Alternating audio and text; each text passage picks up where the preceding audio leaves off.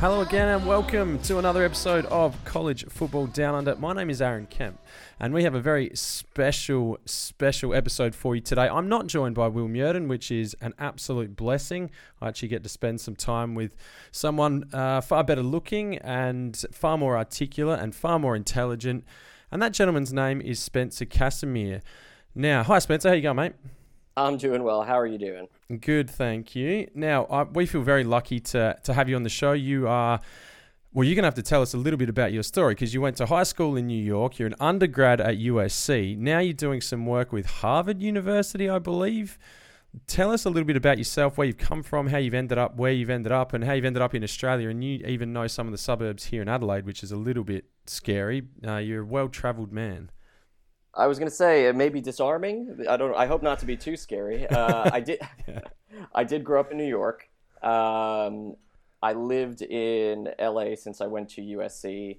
I did a postgrad at HBS, and I'm now doing a PhD that focuses a lot to do on the Americanization of sport, and it's a bit of a clickbait title. It goes well beyond just cheerleaders and halftime shows. I'm looking at actual movements within the game, both on and off the field. And I've been following actually Aussie Rules, Rugby League, and Rugby Union since I was about 16. Wow.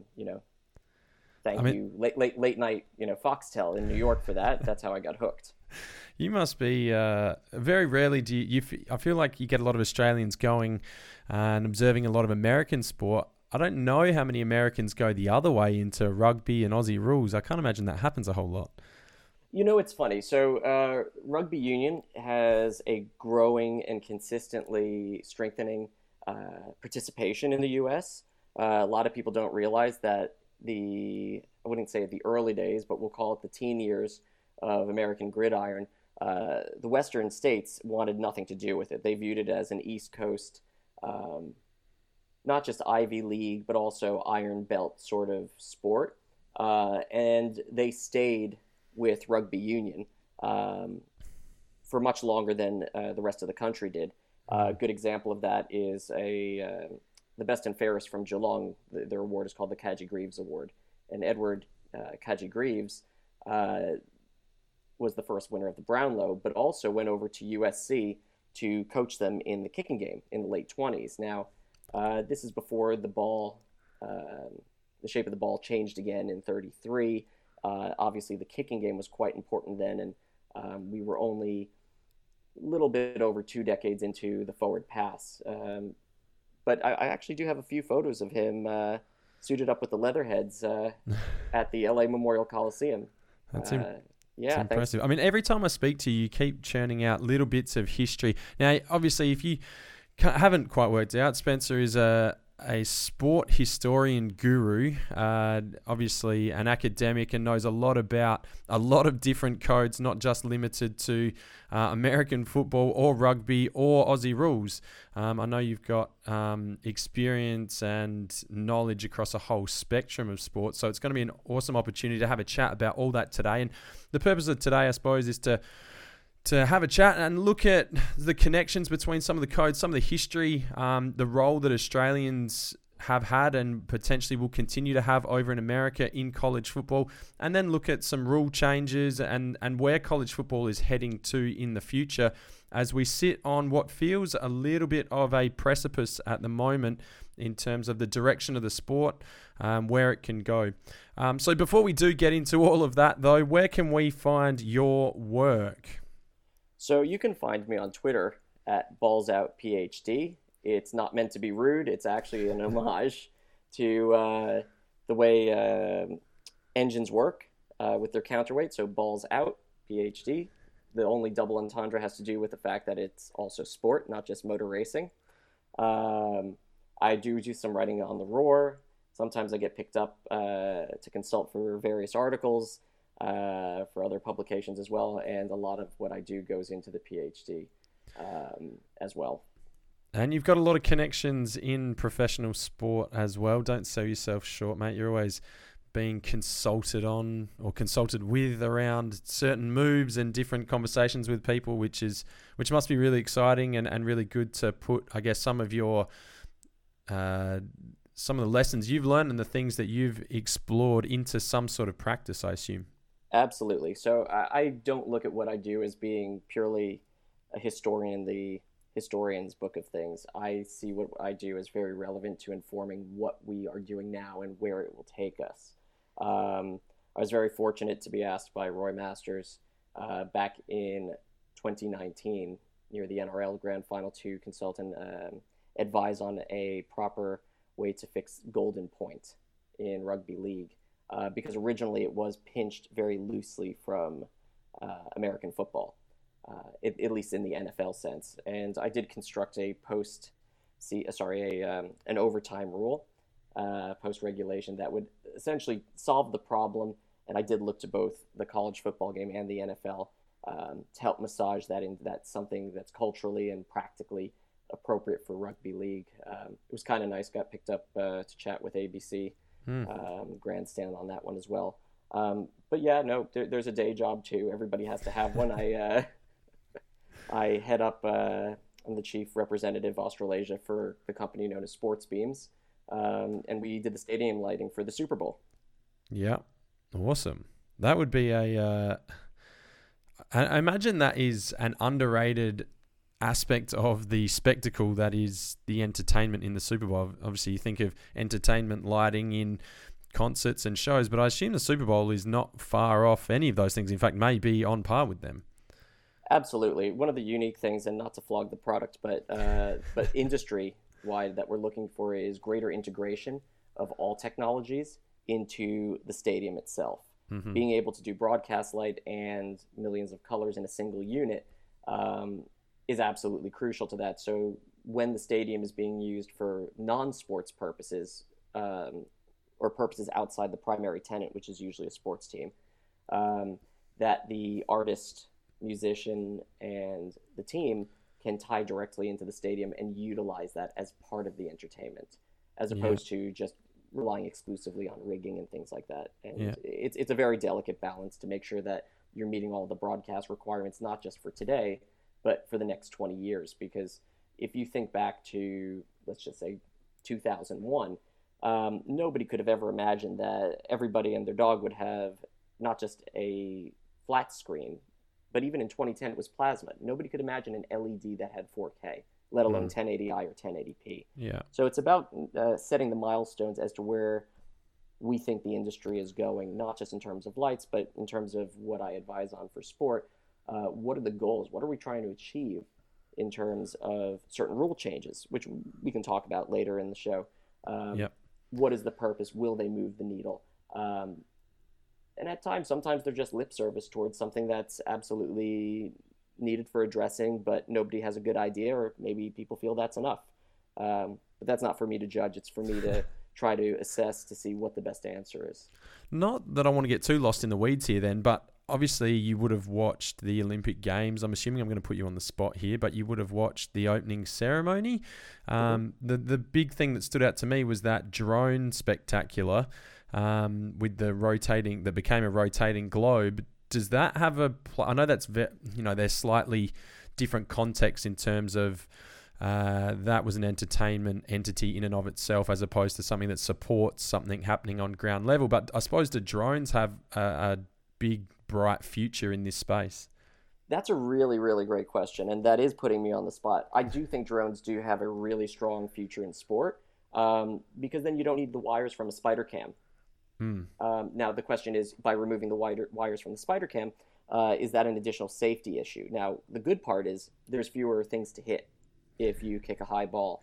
Yeah. But the question is obviously, what's the chances of hitting a wire, and what is the chance of hitting the camera? And is there an opportunity to see the game differently? One of the things that I absolutely love is when there's a recording of a football game, when there's the opportunity to view it in what I call Madden mode, viewing right over the quarterback. Because, we have to ask ourselves questions and be very critical of what we do, because a lot of things we do because it's the done thing. And it's because our parents did it. Now, why do we watch football going side to side as opposed to that quote-unquote Madden view? from on top of the from behind the quarterback. Yeah. The answer is that was a technological limitation. There was no spider cam in those days. Yeah. Why do we have the color scheme where one team has to go white, where the other team has full colors? That had to do with black and white technology in TVs. Many people couldn't tell the difference. Even Al Davis is quoted as saying he wanted silver and black because it's what the Army team looked like on a black and white TV. Yeah, right. And their colors are not black and silver. It's more of gold. Yeah. Black and gold. But because black and white TVs were the done thing and the standard, there was no other choice. And it did inform how these decisions got made.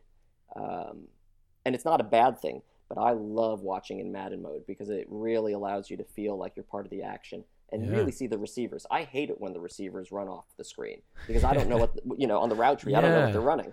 Yeah, I agree. And I think, I suppose part of that is broadcasting as well, although I suppose with COVID coming in this year that broadcasting now is being done more remotely. So I guess it's less of an issue because typically those broadcast boxes do sit somewhere between, I assume, the 40s, so that you can see that entire field. But I don't know, maybe that's less of an issue now as we look to televise, commentate, and produce more remotely, I suppose.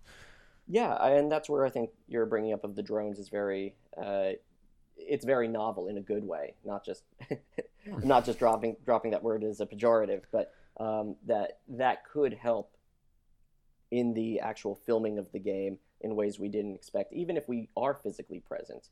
The fact that we can do it remotely, or we can do it presently and focus on different angles. The big question, though, is surrounds the reality that culture is very monolithic and moves very slowly. Yeah. We've been watching football a certain way since the beginning of broadcast. Are enough people going to be interested in watching that way that would justify any investment in it at all? And we've done experiments with it. When I say we, I mean I've watched it, which means money is going to it. And this has been going for, I want to say, at least over a decade. But is it enough to make everybody want to watch it in a way that's actually better, that allows you to see the route trees? Yeah, or maybe it's just us snobs that really want to see the route trees, and that's not really important. Well, that's where you want the all 22 stuff, don't you? Because if you like watching the X's and O's and you like breaking down a bit of film, you need the whole picture, and you don't necessarily get that. But I've just got this image now in my head of drones, a quarterback's just thrown his third interception for the game and he's gone and sitting on the bench and he's fuming, and a drone comes down to get the action shot right in front of his face, and he's sitting there trying to swat at a drone or throw something at it in frustration. I think that'd be good. Yeah, I could only imagine how the Players Association would react to that. But no, I do think there is actually a place, though, where you could have a drone for the purposes of other points of view. Picture-in-picture, if you would, where you can see other things going on. It's funny that was your takeaway from the opening ceremony, though, at the Olympics. My big takeaway was that, speaking a bit of Japanese, they did it in Japanese alphabetical order. Yes, they did. Yeah, of course, normally English and French as the dominant languages, or the two traditional languages of the Olympics. But yeah, I thought that was really... No, it was nice as well, and I think some things do change, maybe. I don't know, maybe they don't. Yeah, I loved it. I went right back into katakana mode, and I was like, okay, here we go. Yeah. What I found interesting, though, and for language nerds out there, is when they chose to go with the phonetic katakana spelling of the nation, or the kanji-based version of the nation, because sometimes they are not synonymous. Correct, yeah. Yeah. Interesting. Australia, for example, if you're talking about Japanese-Australian relationships, the actual kanji for Australia is pronounced go. So Ichigo Kankei. Japanese-Australian relations doesn't sound anything like Australia, but it is what it is. So I still haven't figured that one out. Wow, we have got lost in the weeds here a little bit, but let's get ourselves back into football mode, and let's start back at the start, wherever you define the start to be. But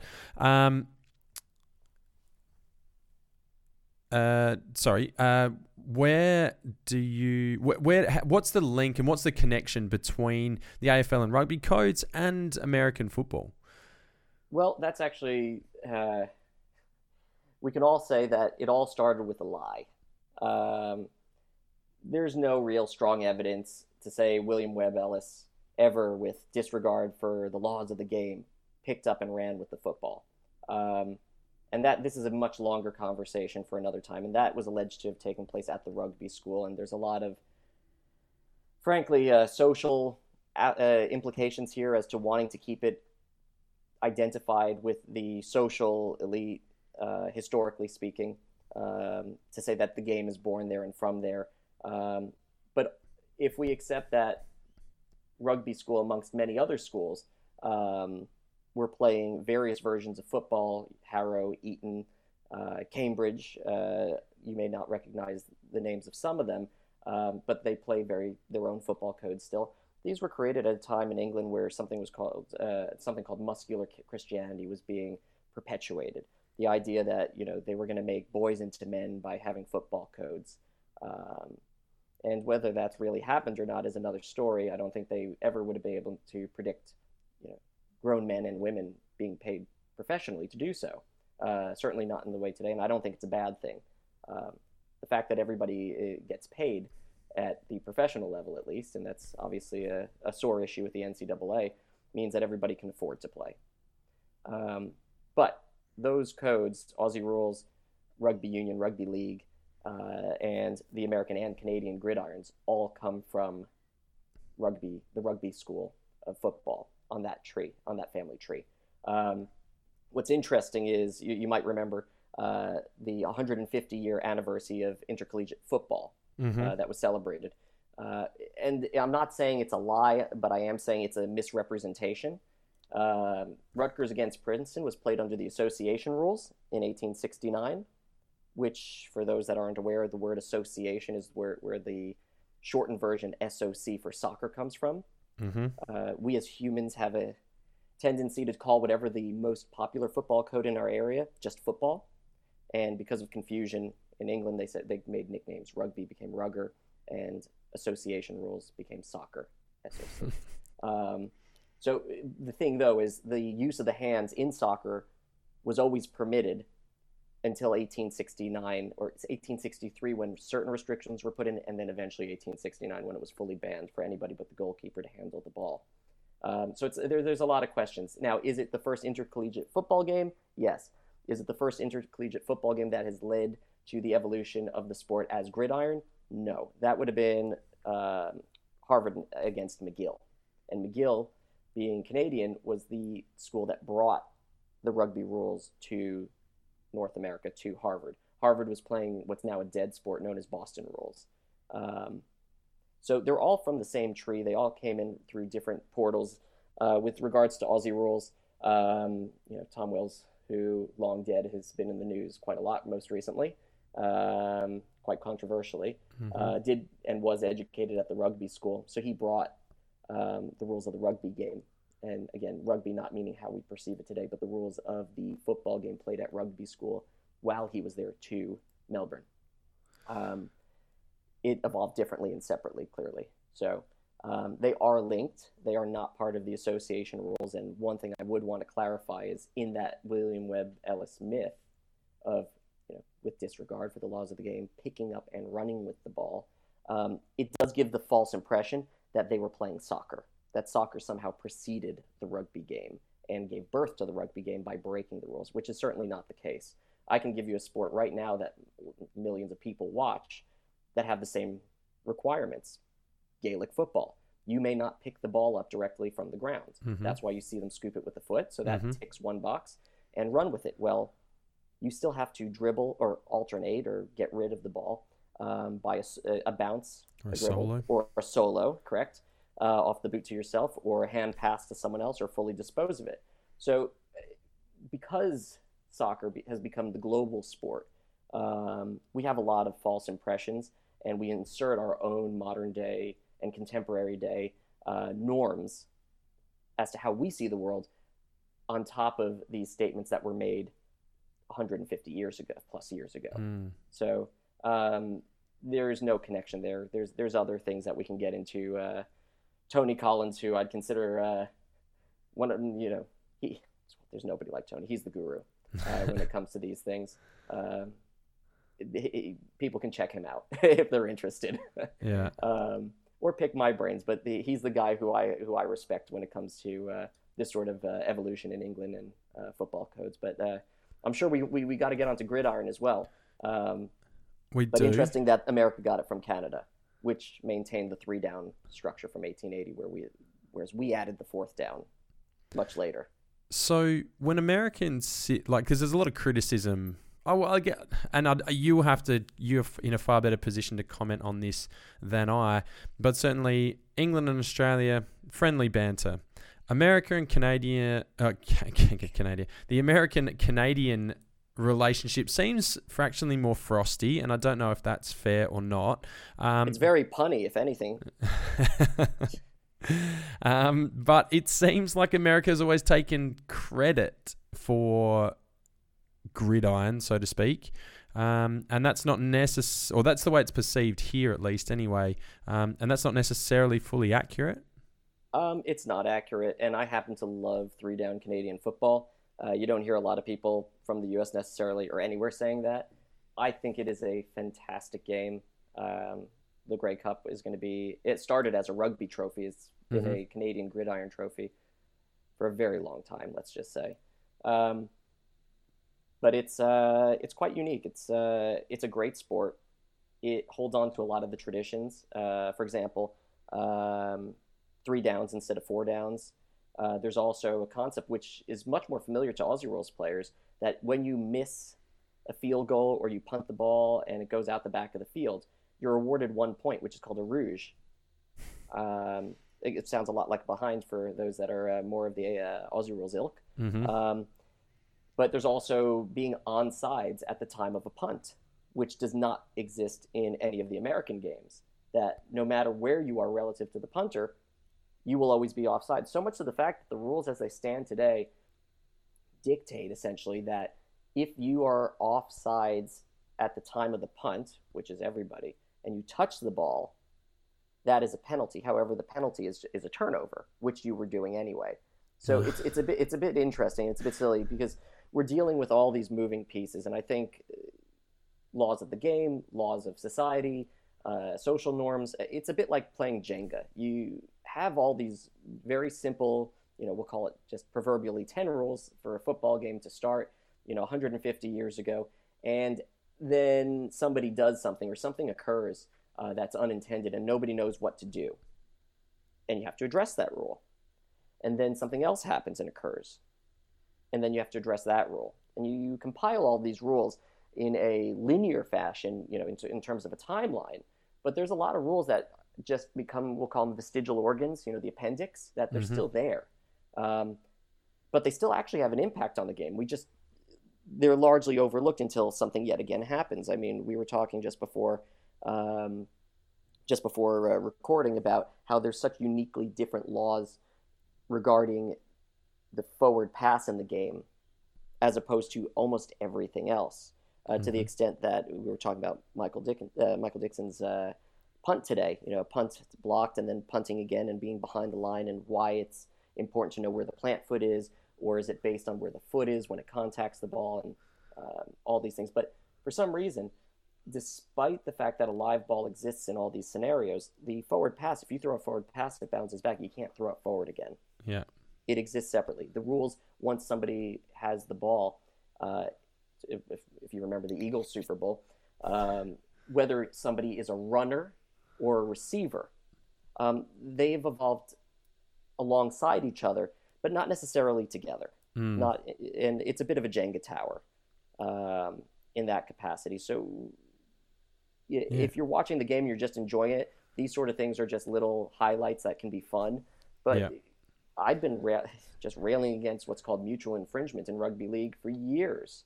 And I said, just wait, it's going to happen in the most awfully spectacular way, and then people are going to pay attention. Because for those that aren't familiar, it used to be that if there is something that impacts play, a ball bursting, somebody running on the field, hitting the referee, something like that, that the ball goes to the attacking team. Yeah. Well, what does attacking team mean? Well, back when rugby league was founded and broke off of rugby union, field position was valued more than possession. So if you were on the wrong side of your line, you had possession of the ball, but you were within your own 50 meters, Yeah. Well, you're technically still the defending team, even though Yeah. you're the team that's possessing the ball. Um, and that's where this whole mess a few years ago in the grand final Yeah. stemmed from. It's not that people don't know they're there. It's just that we tend to be a very reactive society and not really deal with things that are not everyday occurrences until they happen. And unfortunately, they usually happen in pretty awfully spectacular ways.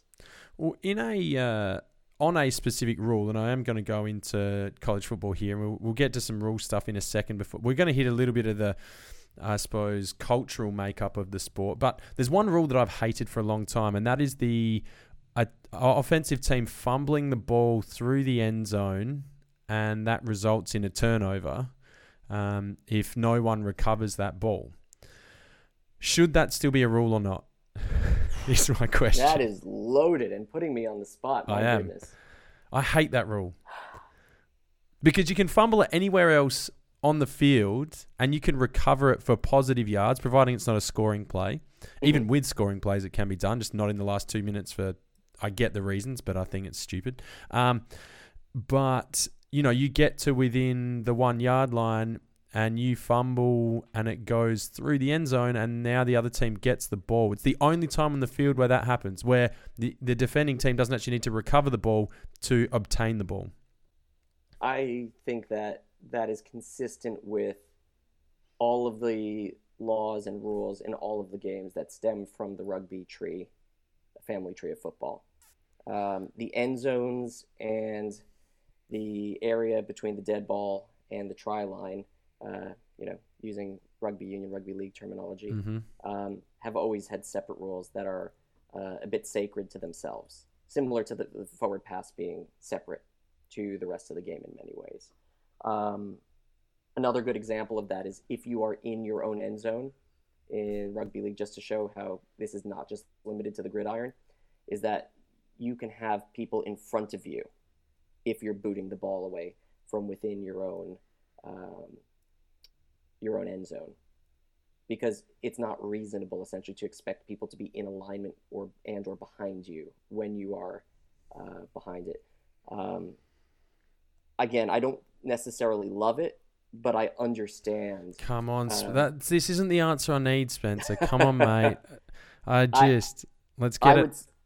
I would say you have to keep it. It's not very rewarding, but I think it's very consistent with the intention of all of these different codes. There's nothing inconsistent with it. If you lose the ball and it goes out the back, kind of speaks for itself. You lose it completely. Yeah. There's similar things that have occurred. People used to take attempts at field goals from 69 plus yards out all the time, but that's because at that time, gridiron hadn't changed the rules to say that if you miss the field goal and it used to just come out to the 20-yard line. Yeah. So you were better off attempting a field goal and just making sure it at least went, out the back of the end zone than it was worth even going for a punt at a certain point. And that's because players got better. And that's one of the things that people don't understand, I think, or let me rephrase it. I don't think that's something that people appreciate enough.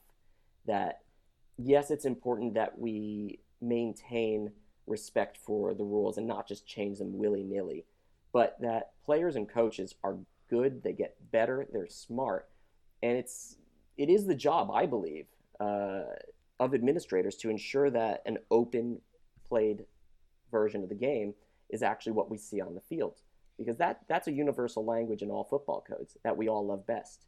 We don't like it when it's just pile up, and very close quarters, very close play. That's true of any game. It's people's biggest complaint with the contemporary game regarding flooding in Aussie rules. It's a complaint when people just run repeated hit-ups in rugby league. It's the creeping barrage, to use another league term, of just pick and roll in union. We want to see the game played in an open, wide format. And the question is, are we achieving it? And why do we want to achieve it? I think that you tweak the rules to maintain that intention of open field play. So on that then, let's roll with that point a little bit. Have the rules of football continued to make it more open, which I assume is in an intent to have higher scoring, which is more attractive to the viewer. I'm assuming, and again, I'm jumping to conclusions here, but I assume that's the purpose of opening this game up and have these rule changes, particularly, I suppose, around player safety to protect the quarterbacks and reduce the impact of the pass rush, potentially to give the quarterbacks a safer environment to attempt more passing, or has it just been a natural evolution of the game? I think you hit the nail on the head. I think anybody who loves to play any sport would play it regardless of whether it's an open game or a closed game. There used to be a game called push ball, and the ball was a big leather old thing that was about 6 feet high in diameter. People loved playing it, but it wasn't a great spectacle game because it was just a bunch of guys pushing a big ball. There's a difference between playing a sport that's enjoyable to play and playing a sport that's enjoyable to watch. And spectatorship has definitely trumped everything in the most extreme on the gridiron and in many American sports. The focus on the enjoyment of playing the game per se as a pastime, as an activity, is, it's not first place, to put it politely. Whether it's second or it's 10th is not really the point. The point is that absolutely spectatorship of the game as a financial model and as consuming as a spectator is the prime focus.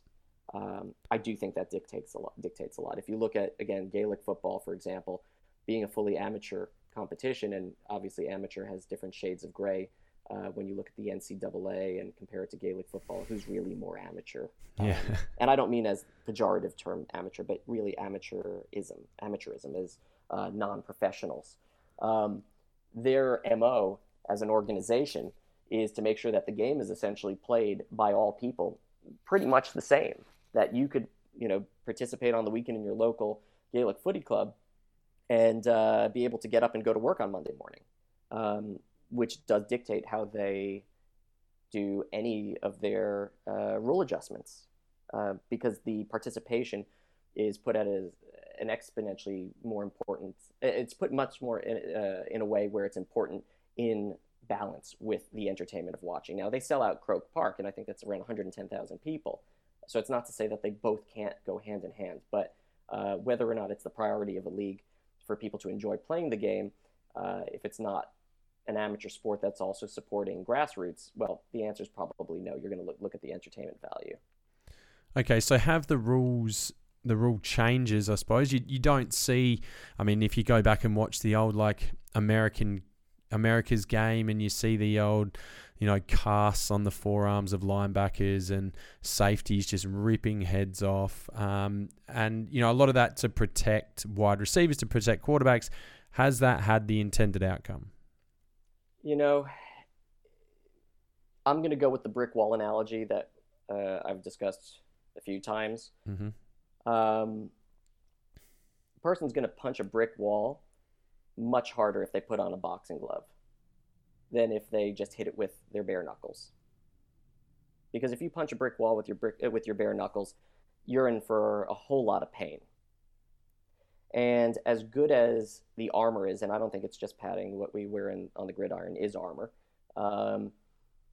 you are protecting your skull. You're reducing the amount of pain that your pain receptors feel, but your brain doesn't feel any pain. It's not, brains don't feel.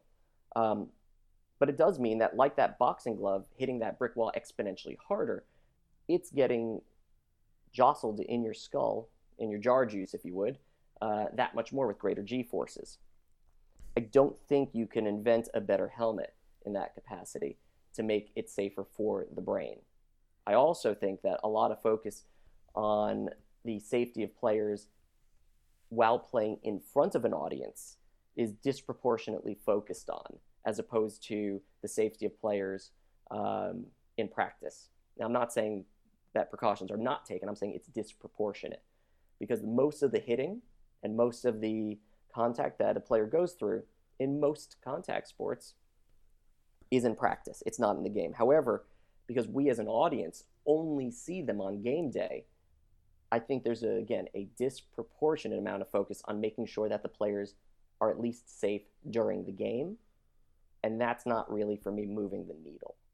I think you have to look holistically. And unfortunately, if it looks safe in front of people, most people are happy with it. So there is an argument to say that maybe we should not be making it look so safe in front of people while not addressing the amount of times that actual contacts occur, which is mostly practice. Interesting. Because, and again, I'm not fully all over AFL especially, but you sort of get the impression that physical training is limited during the week to preserve them for what is an extremely physical endeavour on the weekend. But that you're saying that that's not necessarily the case? It's not necessarily the case, because you don't have to have a huge collision that ends in a concussion for there to be build-up damage for post-career injuries such as CTE. Chronic traumatic encephalopathy has been known even by that name, actually, even prior to Dr. Bennett Omalu doing the autopsy on Mike Webster. And before that, it was known as dementia pugilistica. Before that, it was, go far enough back into the 1800s, it's boxer's punch drunk. Yeah, okay. There's a long history, the impact of repeated mild and medium traumas to the brain. So I'm not saying that it does nothing. Again, far from it. What I'm saying, though, is that if it looks like it's nothing, people are not going to pay attention to it. It's a bit of the cliffs of Dover, if you would. They didn't end up cliffs overnight. The water slowly eroded away at them over a very, very long period of time. Nobody just noticed them and said, hey, there's some cliffs. But, just as the water eroded away at what became the cliffs, the repeated milder and medium contacts will erode at the brain. It's very simple. And unfortunately, we as humans have a blind spot to not focus on the things that we can't very readily and openly see. We're all like that. We're all guilty of that. I'm not pointing my finger and saying, X person is an absolute dolt. Far from it. It's something that we're all guilty of. But if we're aware of our blind spots, we should be aware and be able to come to a better conclusion that, again, protects players. Going back to the origin again, there wasn't a single person that, if I had to bet my money, in the 1800s that ever imagined that grown-ups would ever be playing these sports, let alone professionally. Yeah. These were schoolboy games, again, to make, and this is just paraphrasing it with a very broad brushstroke, make English boys into English men to serve the empire and lead the empire. That's it. Not serve, lead is the better word. So, and I've always thought this as well, because I can't help myself, because I'm a very mediocre athlete in my own right. But aren't we all? That's why we're on the microphone. Exactly. So, I'm 6'3". I won't say, how many kilos, but my playing weight was closer to 100 than not in terms of kilograms. So there's a chance then, if I'd played football, now I don't have the vicious mentality of some of these people, obviously, but there's a chance then, at my size and weight, I could have competed at a high level back in 1850 or something. Absolutely. Yes, that's all I want to hear. There's intention. I was going to say, trust me, as I'm not going to say my weight in kilos, because despite loving most things metric, I still don't know my weight in kilograms. Okay. But no, even for me personally, I had my stint in competitive fencing and some martial arts, and then rugby union. I do believe there's a place on the field for most sports.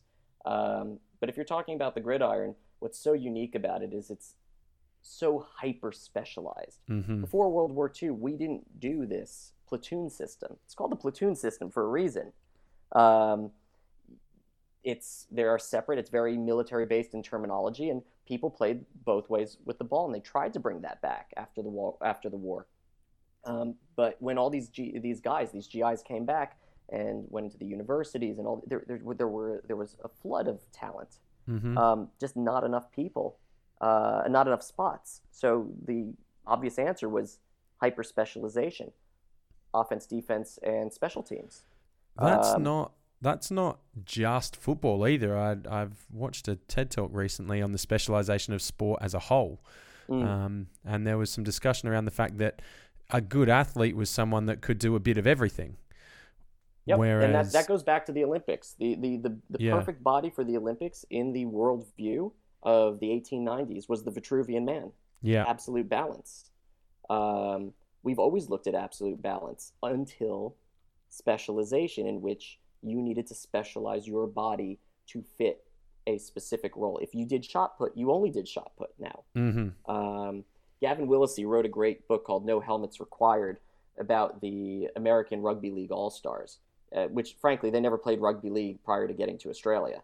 They were mostly American football players from USC, go Trojans, fight on, and other California schools that were brought to Australia in the 1950s. And the reason why this was a possibility for them to even do this back then was because these boys had been raised on playing both sides of the ball on the gridiron. That would not have been possible a decade later in the 60s, where everybody had become accustomed to playing one side of the ball. The counter argument to that is that rugby league had unlimited tackles in those days, as opposed to limited downs, limited tackles. That 1966 was when the 4 tackle rule was brought in, which is not the same as 4 downs. It's actually 3 if you do the math, and that's why I believe they so quickly made it a 6 tackle rule and adjusted in 72. There just wasn't enough ability to advance the ball and strategize as a game, but I digress. The point being that these American football players had played on both sides of the ball, which gave them the ability to come over here and be able to defend at the same time. Now, if there was a magic world where limited tackles and their ability to play both sides of the ball were intact, we may have a whole different history right now of Americans playing rugby league, but that's just not how it was. So it's not how it is. So how do we make this thing safer then? Is it remove the helmet, like get rid of that and teach people how to tackle properly? If you're saying that the helmet has created a weaponization of the head rather than a protection of the head, is it better to just remove the helmet completely? I would not just the helmet. I'd take off the massive shoulder pads. I would strip it down, go to minimum padding. The most you should be able to do is maybe rugby union, rugby league. You have to protect the face as well. No contact to the face. We have face mask rules that would have to be adjusted. You'd have to. It's not going to happen. Let me just say this: it will never happen. But if you're asking me for a practical solution to hopefully make things better, at least for the NCAA, there is a lot going on behind the scenes about teams that are doing practices with no hitting whatsoever right now, and students are leaving those schools because they feel the schools are soft. There may be a reality to that, but is it going to save a lot of brains? Yeah. So I don't know if having just a few teams operating that way, if they are not winning as a result, is going to make things safer. Now, if you had no contact practices for everybody across the whole country, and that you still kept the game as it is, pads, helmets on the field, are we going to see maybe the same game as it's played now? The answer is no, but probably most people wouldn't pick up on it. Because it would be fairly subtle. I don't know. It's where you want to draw the line. It's not for me to do that, but I do think that having only some teams doing padless practices and other ones doing full contact practices is just completely inconsistent and a bit silly. Pick one or the other. Be done with it, and sleep in the bed you made. So staying in college football specifically, and staying on something quite topical, I suppose, the NIL, so name, image, and likeness legislation, has started to it has come through. There's still, I think, some kinks to be ironed out in terms of the various states and the different legislature in those spaces and what schools can and can't do. There is a federal NIL law now, but that is, we're working through that process and trying to iron out some of those kinks. But what does that mean for college football? Is this a good thing for college football? And, there's a lot of people in that boat saying this is fantastic. College players now get to I guess, monetize some of their God-given talents, so to speak. And, perhaps that's a good thing because of how much the colleges make off of them. They deserve to earn some money back, and we don't need to go down the rabbit hole of the pros and cons of NIL, so to speak, but on a superficial level. But in terms of your experience and your understanding of it, what do you think about NIL? Has this been good for the game? I'd make 3 points. Number one, it does nothing for international athletes because that's a visa issue. They are not allowed to earn money off campus per se. So no, they are not allowed to earn from their likeness. So all of the boys that we're sending over and women, boys for football and women for the variety of sports that are in college athletics in the U.S., they are not earning at all. They're not allowed to. So there is a second class of athlete that's been created as a result of this. That's the first thing from an Australian perspective. Secondly, what people don't understand is in the U.S., as a rule of thumb, legally speaking, and this is part of the research that I'm doing at VU, is that the U.S. is the only country that has what's called at-will employment, meaning an employer can fire somebody without good cause. And that does set the culture of how teams operate, even if students are not technically employees of the university. The way NFL clubs are run, and the coaches and cultures that go back and forth between the NFL and the NCAA are part of a greater landscape of American culture. And there's a much more precarity in employment historically in that respect. There's only one state that actually protects employees and requires good cause, and that's Montana. Which is interesting. This all started in 1895. Montana overturned it, I want to say, 1987 or so. Honestly, there should be more studies into how they as a state have been able to function, although it would not be, frankly, very applicable to largely urbanized states. But the last thing, specifically regarding earning money from one's likeness, is that I think it sets two dangerous precedences. The first one is that I don't believe most athletes, not just football players, athletes as a whole, understand that, or appreciate at least, that they are not all in the same boat. If you're not a starting quarterback, wide receiver, linebacker, fill in whatever the in vogue position is for your school at that time, you're not going to be making much, if any, money from your likeness. I mean, good luck if you're on the rowing team. I mean, no slight at rowing. I think it's a great sport, but people are not paying the same dollars to see those athletes on a certain advertisement with their likeness, compared to the starting quarterback. Do students know this, though? Surely there's some understanding of that between, I don't know, maybe they're high school kids, maybe they don't, but surely there is some knowledge of that, isn't there? I'm sure there is some knowledge of it. I'm not saying that these are idiots. I'm saying that these, like you said, are kids that have just come out of high school. And, part of the beauty of being at that point in your life is that you have the ability to think of the world as you would like it to be as yourself. But it doesn't necessarily apply directly to what the law actually says. It's one thing to understand things. It's another thing to have experienced things. It's even to the extent that if I use this analogy sometimes, it's almost knowing, for example, that you're about to get hit in the face, but it doesn't prepare you for how much it actually hurts when it happens. Yeah.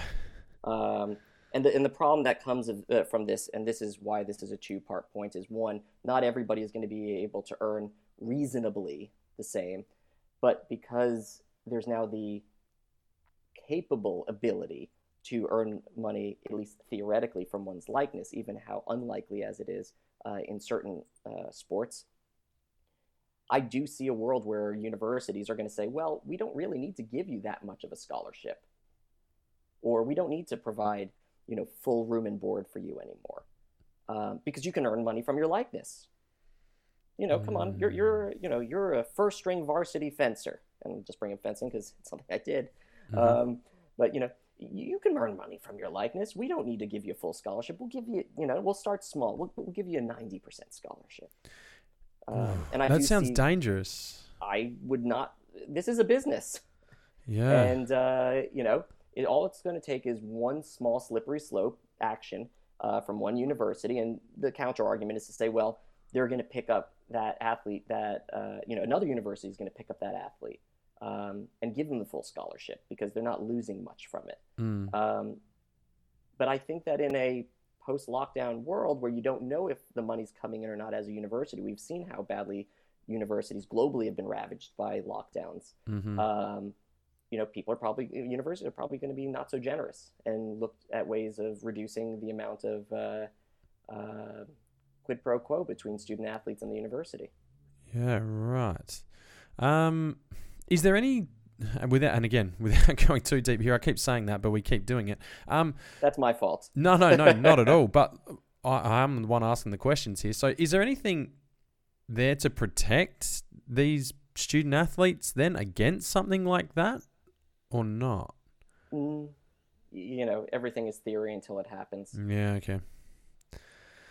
I hope that's the right answer. Not too deep, but gets to the point. Yeah. No, it's really, really interesting. And that's where I said earlier at the top of the show, like it feels like we are on a bit of a precipice here. And I know the game has always changed and games have always evolved and changed, and that's the nature of sport. But it feels like this is quite monumental in terms of its potential shift here. I think you're right. Are there any other rules currently that have come in recently off the top of your head that you think have had a big impact or will continue to have an impact, or maybe haven't had the impact you thought they would? Well, there's 5 rules that came out for this season that we don't know yet what the result is.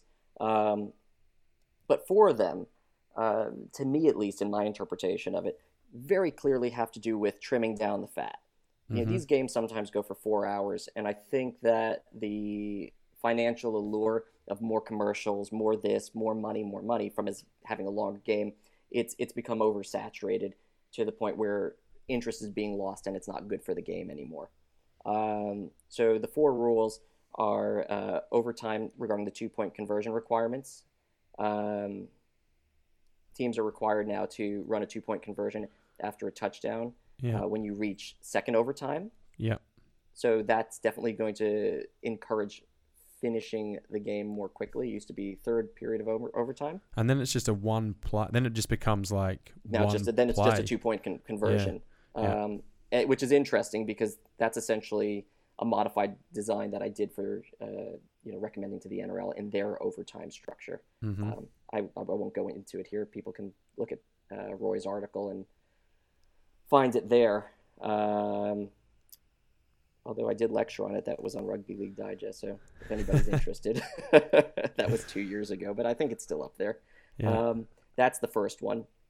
The second one is unsportsmanlike tactics, having to do with Butch Davis and FIU collapsing all over the place. I assume that's the one you're talking about. Is that video board and lighting system operators are now included as personnel that can't create distractions. Now, that sounds more like fair game to most people, but the reality is when these things happen, there are delays.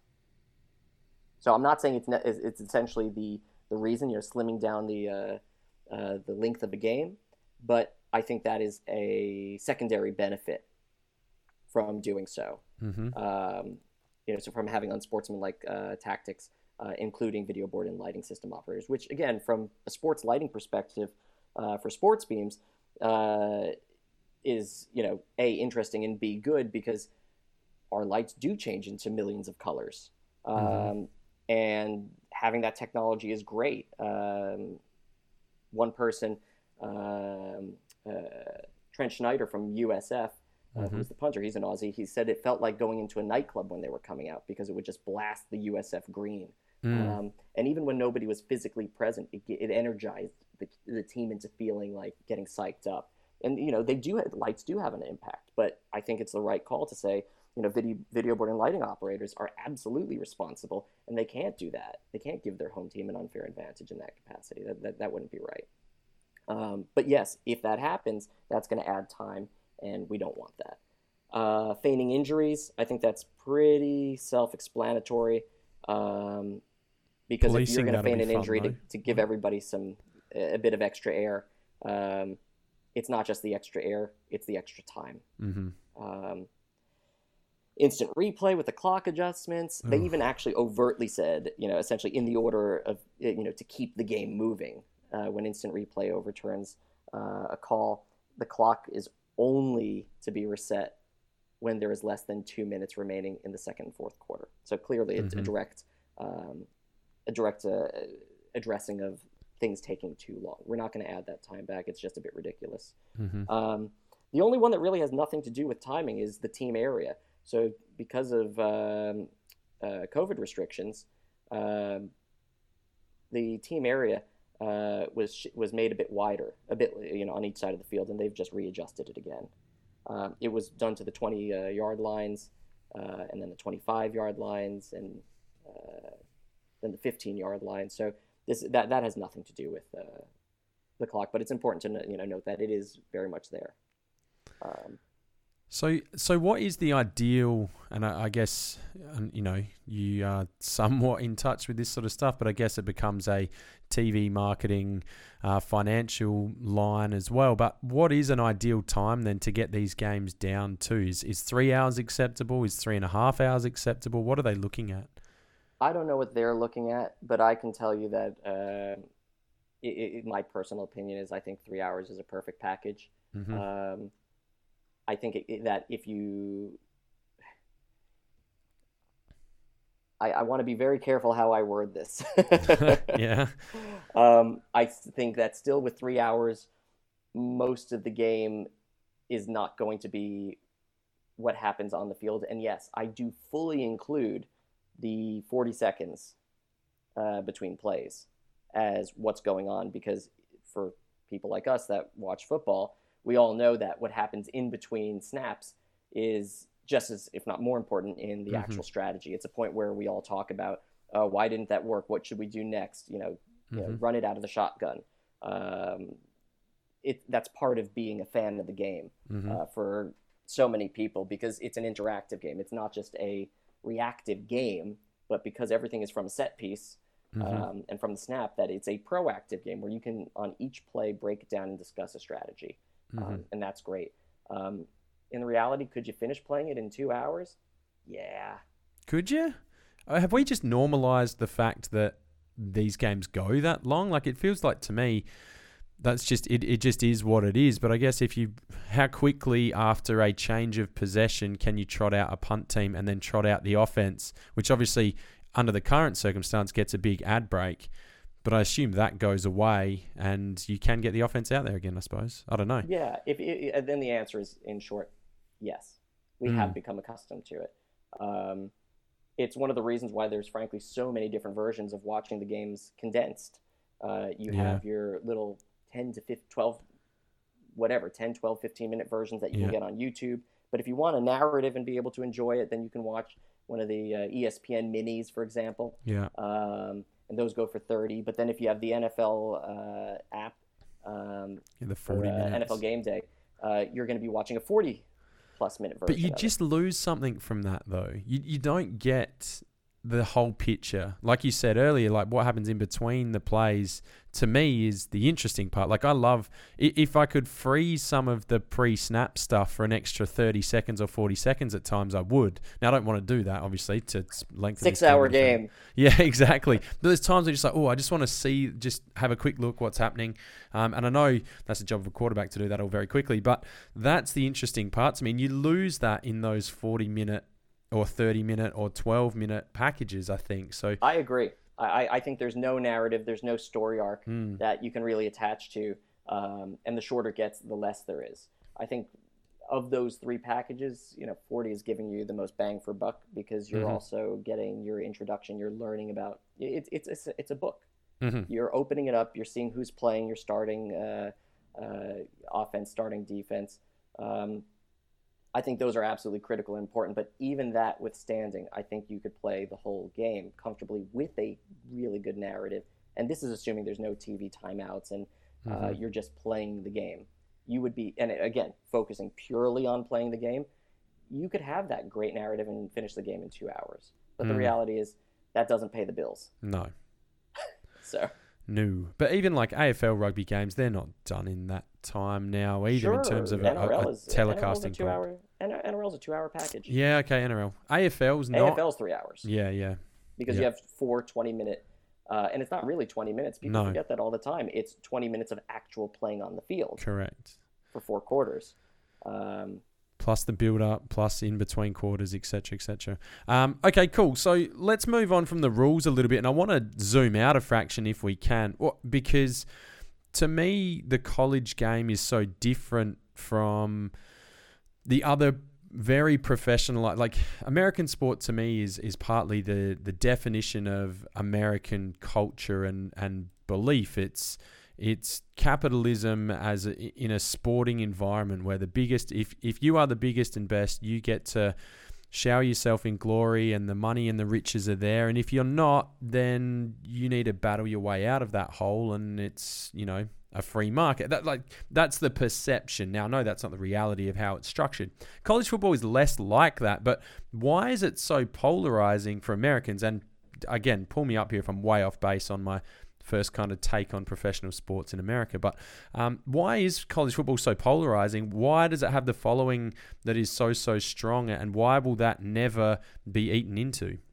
That's a great question. It's the same reason why it's been, or at least will be in my book, shortly 150 years of college gridiron football.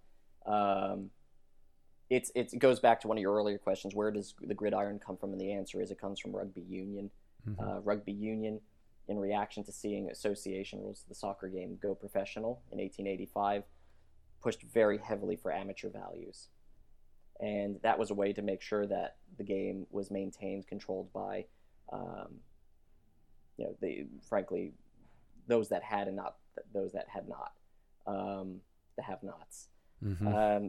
But what that gave birth uniquely differently in the U.S. is that unlike the other codes, which were represented by suburbs, which you could argue that AFL kind of lost in bringing in a draft, mm-hmm.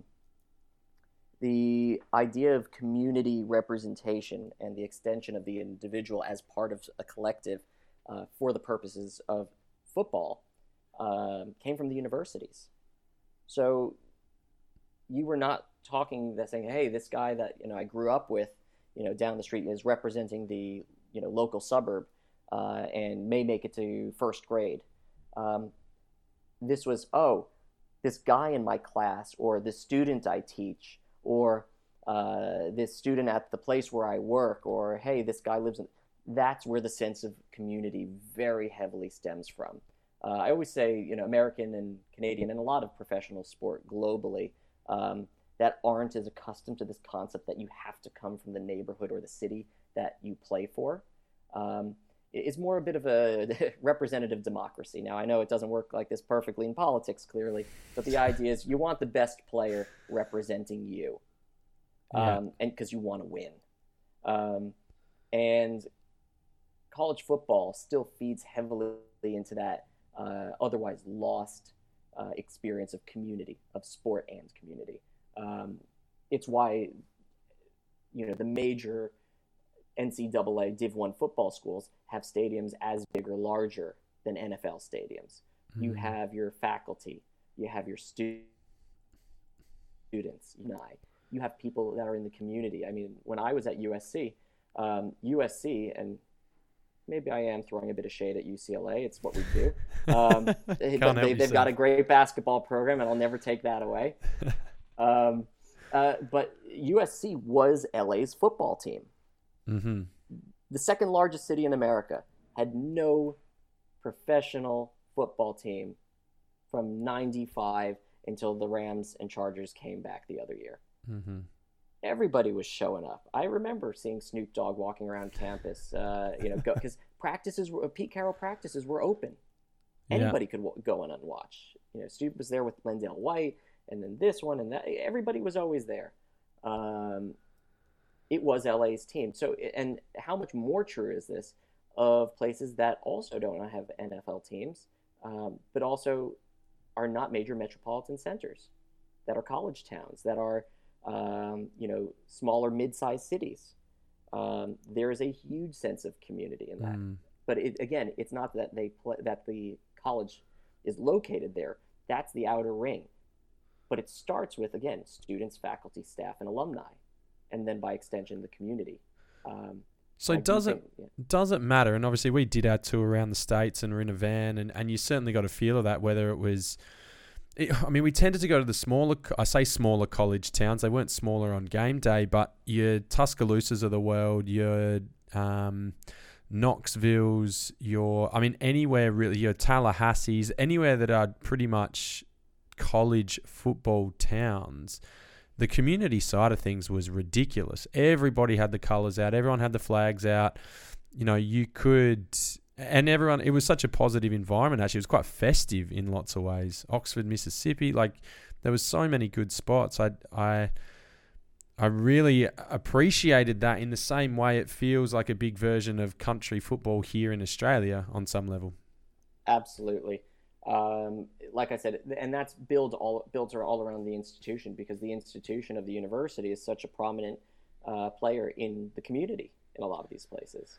It's fantastic. There's nothing like tailgating at these universities. There really isn't. It's such a unique, spectacular opportunity where a shared identity of locality, and seeing a lot of the players around the community in a lot of these places, the same restaurants, the same classes, the same shops.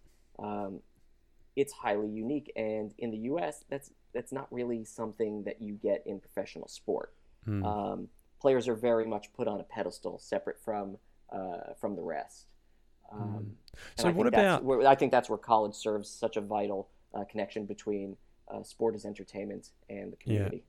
Yeah, right. So what about people that, obviously you look at the big recruiting schools in terms of their ability to do that across the entirety of the United States and potentially the world as well. Your USCs, your Notre Dames, your Alabamas.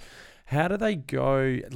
Does that not get eaten into if you've got particularly if they're from different, and I know how much Americans align with, political beliefs and viewpoints, but say you get a kid from Oregon recruited to Texas, does that potentially cultural or political viewpoint or difference in viewpoint ever eat into that feeling of community?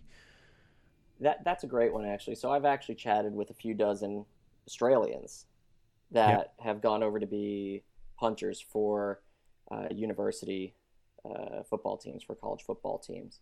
And they all describe the cultures that they were in so differently. So for listeners of this that aren't aware, the diversity in culture in the U.S. is so different between each locality that it's worth, it merits acknowledging them almost as entirely separate countries sometimes. Sorry to jump in here, but I could not agree with that more. I think if, in Europe, they are different countries. In America, they're not. Correct. And it's funny because we call them states, and another word for a country is a state. They were separate colonies. People forget this. They do have distinct identities, and it's far beyond. This is not taking a jab at any way, but acknowledgement to history. Penal colony in New South Wales and Freya. When you go back into the 1800s, and all the way back to origin.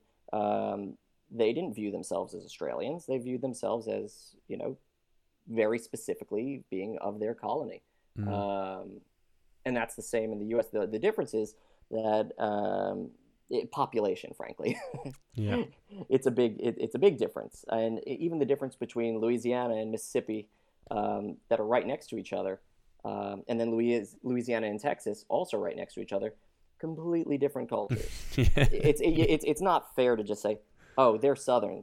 They have a nice accent, or maybe you don't like it. I don't know. But it's something that people,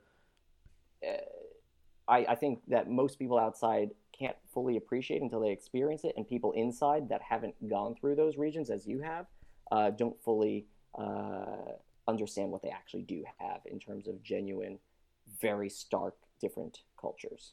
And these cultural differences just seem to be accepted on the college level, though. I guess I guess the reason for that question is the fact that to me it feels like, again, this precipice that college football seems like it's heading on.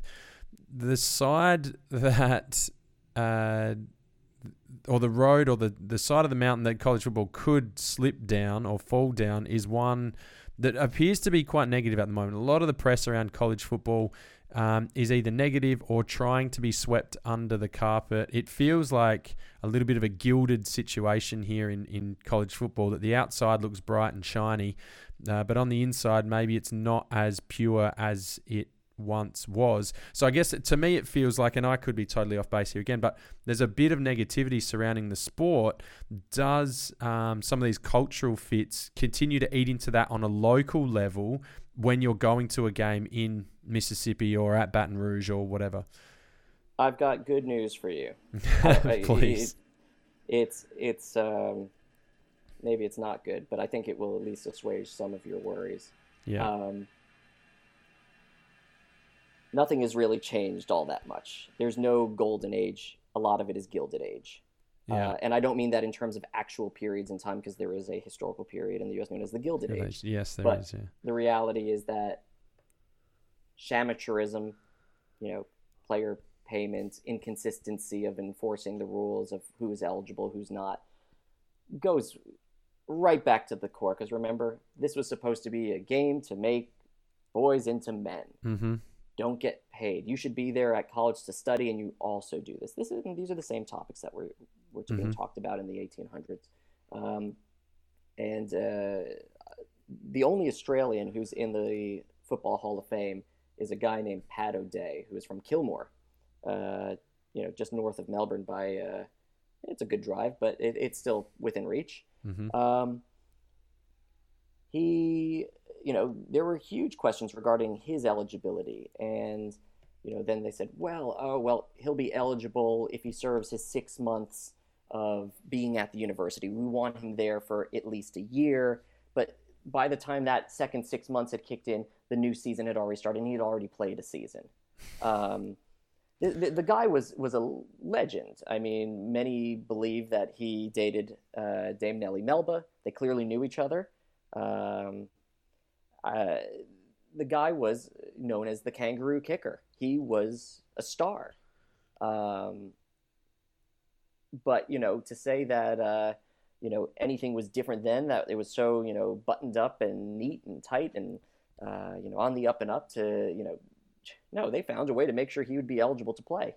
Mm. It's, I think it was Admiral Grace Hopper who said, it's better to ask for forgiveness than get permission. Yeah. And that's really what's been running the ship the whole time. If I can make a very stark contrast just for Pat O'Day, because I can't really comment on the things I don't know about that are happening today.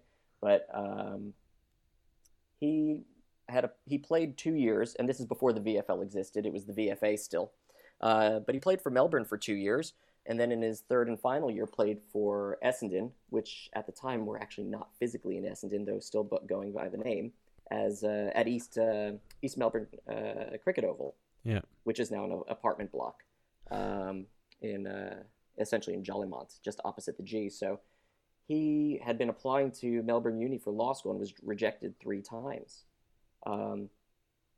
So he essentially up and left with 1 game left in the season. I believe that's why he didn't play the final game, that he was already on a boat, which took him to Vancouver to find his brother somewhere in America, and got over there. And, well, the University of Wisconsin was more than happy to take him because he was a very proficient rower. And he studied law there and eventually became a lawyer. And that does spell out the stark cultural differences, even today, between American and Australian universities. The U.S. will look at your extracurriculars. They want you to take general electives for a year, maybe a year and a half. Mm-hmm. And the fact that he was an asset to the university beyond his qualifications to purely go in as a incoming law student meant that he was of value to them, and vice versa, that they were of value to him, whereas there was no shot of that here whatsoever. And that attitude does bring about a lot of flexibility. So I don't think there's anything different going on in the sense, and I'm not trying to be flippant and saying there's nothing new under the sun, because there are things that are different. But the overarching culture. We shouldn't believe that it was some pure sport where people were truly, somehow in a magical alignment with the right thing, as if we know what that is. Well, that makes me feel better that it's been slightly questionable the whole time. As long as it remains slightly questionable, then I'm happy with that. I can accept that. Scallywags, aren't we? Okay, I suppose last question, because we are getting a bit over time here, but hey, I like talking to you. You've always got good nuggets for us. So, but where's college football heading then? So, like I mentioned, to me, and you've, I guess, dispelled some of that myth that I've perhaps come up with in my own head. But where is college football heading? And if it's certainly not negative, and it's going to continue down its path, and we're going to continue to have these parochial college towns, and hopefully some of these dynasties that are currently existing in the sport. Where are we heading to? Are we heading towards a relegation promotion system? Are we heading towards a situation where we continue to divide the haves and the have-nots? Or will there be some rules put in place to minimize that and perhaps give some competitive advantage to a Kansas or a Akron or a Texas Bobcats or somebody to give some illusion of parity at least? I don't know. That's a good word, illusion. Most rule changes in most competitions can be chalked up to a certain degree of illusion.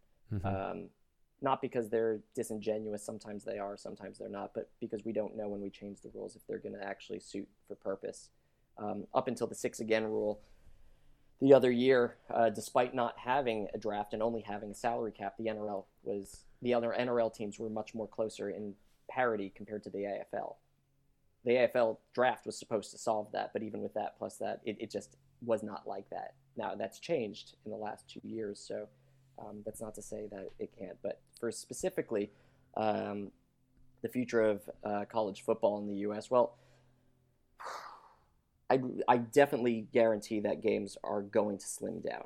Unless they find a financial way that justifies staying as long and bloated as they are right now, which I think, supply to the sky, demand to the sand. You got to find that sweet spot. They have so much supply right now by these long games that I think it diminishes their actual, the value of earnings of each minute that they have another advertiser.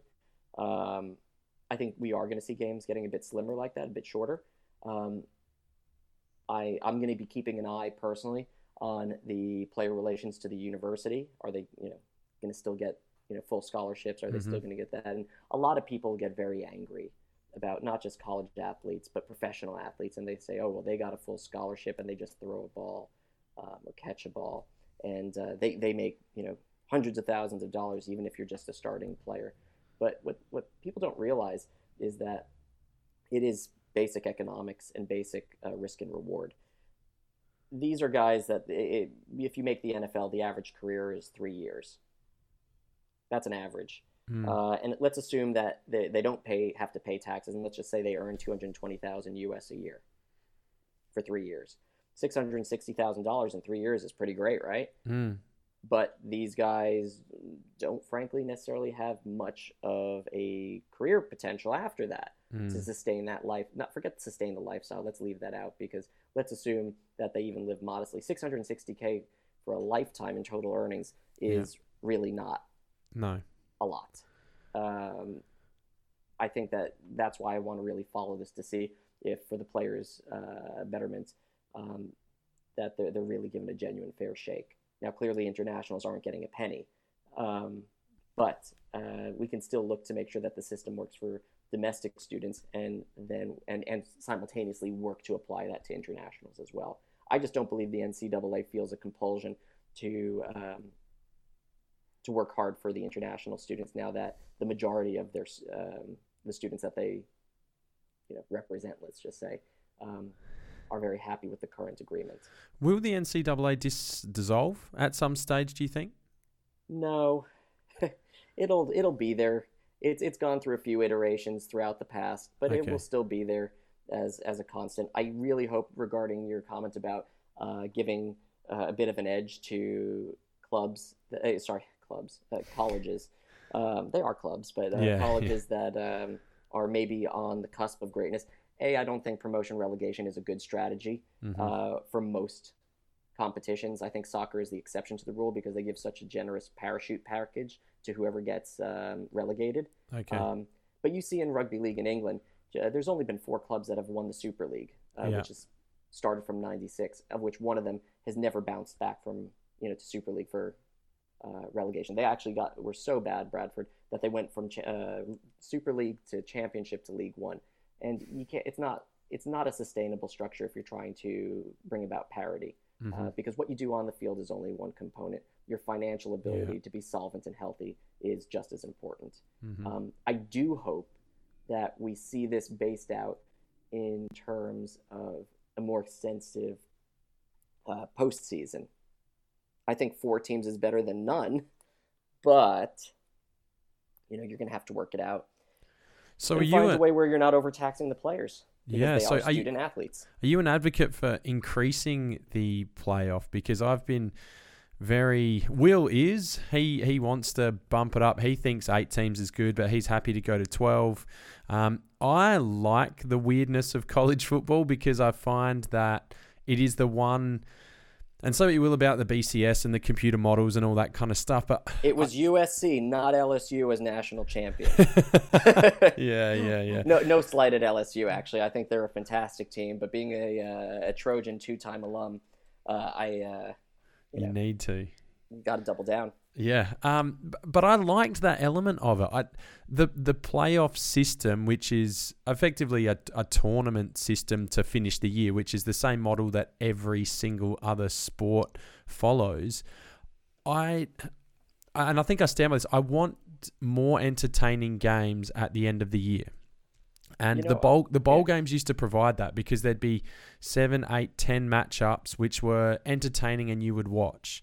But now the reality is if you're not in the top 4, your season ends pretty quickly. And what now feels like it ends far quicker than it used to. So I guess you're an advocate for increasing the playoff. And if so, why is that? I'm an advocate based on the question you asked me, which is how do we bring about greater parity to these teams? So it does bring parity. I think more representation does, because the only way you know that strong teams in conferences that are perceived to be weaker are actually just as strong or not is to include them. We don't know if they don't play them. Okay.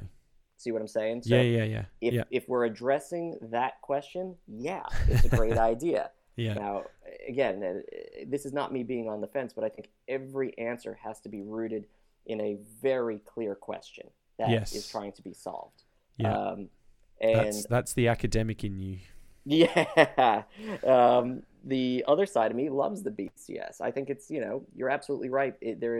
I've been in Australia for the last 5 or so years, and I can't really say that I've been on the ground. When I went back prior to lockdown, I went to SC for games, but I haven't been there to physically experience the post-season, the BCS, the bowls, and people's, love and obsession for them, and if it's really waned as much as front-loading it into 4 teams, as some say it is. It may be true, it may not be.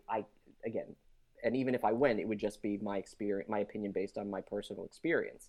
You got to have data to drive these things as well, and it's hard to drive, to calculate passion using data. But I do think that if you do want to include these other teams, that it is worth it. Now, I'm going to tell you, I think Australia does a great job with finals. I love the quarter, semi, prelim, grand final structure. Why is that? And because I think it's great where you give a shot to the 2 wildcard teams in an elimination match in the quarters. They're gone, whoever loses, because we know that they are, from the season, the weakest teams. And we always want to watch the best teams. It provides a great opportunity for a real shocker, though, if they do win. And that's exciting. However, once you get to that semifinal round, you're now looking at something different. You've already gotten to teams that are highly competent, and it could be anybody. So if somebody loses in that area, It's not saying they're a bad team and they should be done for, but by creating a harder path with requiring more wins, I mean that's really exciting actually. You're differentiating the actual quality of the team. So if you wanted to institute a similar system, I don't think the U.S. would ever pick up on this, but I do think it's brilliant and I love it. Where the weaker teams that we discussed that are on the precipice of being great were part of that quarterfinal wild card elimination, and that the other 6 teams, and let's just assume we're going with 8, so keep it consistent, have the ability to lose and then make a comeback. That could be a great way where you're providing representation for those near teams to have a massive upset, which is super exciting. And if they get flogged, it's still just a quarterfinal. You're at least collecting the data and having enjoyment at the same time. There you go. So if I summarize everything we've talked about today, you want to ban all padding and helmets, and you're a big believer in expanding the playoff. Okay, I'm glad we've cleared that up, Spence. Reductionist, but yes. Yeah. All right. Now, I've got one more question for you because we will have to let you go. But is there a weird, just after all your exploration and adventures through rules, what is the weirdest rule you've come across? It may be Ollie. I don't even care really which sport. And should it have been got rid of, or is it still in fact in existence? It's not actually a rule, but it's as to how the game is played, but the rule of how the field functions. Because as far as weird rules go, a lot of the weirder ones were made at a time where the sport was different, like mutual infringement, which we talked about earlier. It just lost its place in today's game. But Adam Korzak, who's the punter for Rutgers, actually pointed out to me that what we call the hash marks are not actually the hash marks. They're tick marks. The hash marks are the ones that actually intersect the yard lines perpendicular every 5 yards. And that was a bit of knowledge that I got taught the other day. But again, the weird thing that I love about football, when you compare high school to college to the NFL in the U.S., and obviously Canadian football has their own distance between what most people call the hash marks, the tick marks, is that when you start in high school, you have the widest hash marks. And then they get narrower in college. And then back in the 70s, the NFL changed theirs from the college standard to make them the narrowest and in line with the goalposts. So that means that you are reducing the efficacy of the run game as the markers, the tick marks, the hash marks, get narrower and narrower because you have less horizontal space to play, but more of the opportunity to throw the ball forward. So why is this so weird? It's very rare that you see this sort of adjustment between levels of sport at that level being so different, because it does encourage more of a run game at the high school and college levels than at the NFL. But I guess the weirdest thing to me, which again it's a vestigial organ, is that we still call the line where we score a touchdown the goal line, right? Yeah. You call it the goal line? Yeah. I call it the goal line. Well, guess what? It hasn't been the goal line since they moved the goal posts to the back of the end zone. Yeah. And that's what's unique about American football, rugby union, and rugby league specifically. There's a difference between a touchdown or a try from a goal. A goal has always been the kick between the posts. Mm-hmm. We still call it the goal line, but it hasn't been the goal line since the 70s. It's a touchdown line now because there is no goal there to be made. Wow. Okay. A lot going on there. So, and I can't help but ask another question here, but with the NFL then, if they're going to continue to promote forward passing, do they narrow those tick marks even further? Great. Geez, you are really, what's the Aussie expression? Switched on. There we go. You are really switched on. So the answer is it's not just the NFL and the gridiron as a whole looking at this. You would argue that you wouldn't narrow them. You would just start the ball in the middle every single time. Correct. Yeah. And what Rugby League has done recently is when you have an infringement that turns into a scrum, or if it's on fifth tackle to play the ball, you can choose if you want to play the ball or scrum from the 10 or 20 from the touch line, or play it from the exact middle of the field. And where do you think they pick most frequently? The middle of the field? Middle of the field, yeah. Because you have two flanks to go on, amongst other things. Again, very reductionist, simple, short explanation for it. It's more complicated than that. Yeah. But, if the NFL were to do it, I don't think they would do the put it between the tick marks, between the hash marks. They would put it in the middle every single time. I think for the icing on the cake, the kicking game, the field goals, the college game is more interesting because the hash marks are wider. And high school, well, their goalposts are wider to begin with, but their hash marks are the widest. Is there room to have hash marks in the NFL purely for the purpose of where the ball goes if you choose to kick a field goal, but everything else starts at the center? No, I don't think that's going to happen. It would be interesting. Yeah. Would you have the opportunity, if you're running out of time, to elect to just snap the ball where the player was tackled? No, it's not going to happen, but it would be interesting. Yeah. I like that. Do that in the preseason. Yeah, I'd be down with it. That's why I said it. I want people to hear me say it. I don't think... yeah, that's a great idea. I get the purpose of the preseason, although not so much anymore. They've reduced it from 4 to 3 at the NFL, and most of the players don't play anyway. Bring in some weird rules. I don't think the rules are weird enough in preseason games. Make them weird. I don't know. I feel the same way about the All-Star game. I think that it's theoretically a nice place to test rules, but guys aren't really showing up for that. Yeah. I do have other ways of reinvigorating the actual competition in the All-Star game, which could be good financially for players too. But if we're just going to use it as a place to have fun and test some kooky rules, come on, guys, try it out. Let people snap the ball from where the ball goes down. Yeah, just line it up as quick as you can. Exactly, like and if you're too close to have a left tackle guard and a left tackle or whatever, we can have a little extra, mark to say that you have to be at least 5 yards in from from running out of bounds. That's good. Yeah, I mean, we can figure it out. Your jet sweep into the boundary side is probably going to be slightly problematic in that situation, but hey. You never know. Hey, that's why it's called the weak side. It's not the don't go. It's not the don't go there side. Yeah, exactly. All right, Spencer. Well, thank you very, very much for your time, and thank you for all your insights. We do have to leave it there. It has absolutely been my pleasure, and hopefully we can have you on again soon. No, that would be great. Hey, thanks for having me on, and look forward to next time and every other time. Thanks so much, mate. And hopefully when the borders end up, we can catch up and have a beer and watch some sport together. Hey, you know what? Maybe we'll just hop on the overland train and make it a session. Listen to you. All right, so you got all the jargon as well. All right, I do want to make say a big thank you to Spencer. So again, in terms of us here at CFB Down Under, Twitter, Facebook, and Instagram, make sure you hit us up there. Subscribe to the podcast. Leave us those 5-star reviews. Vault Studios, we are part of that network as well, so make sure you do look after the guys across there. JA and the boys doing a fantastic effort. And as always, Burnley Brewing. But most importantly, thank you again, Spencer. My name's Aaron, and we will see you next time.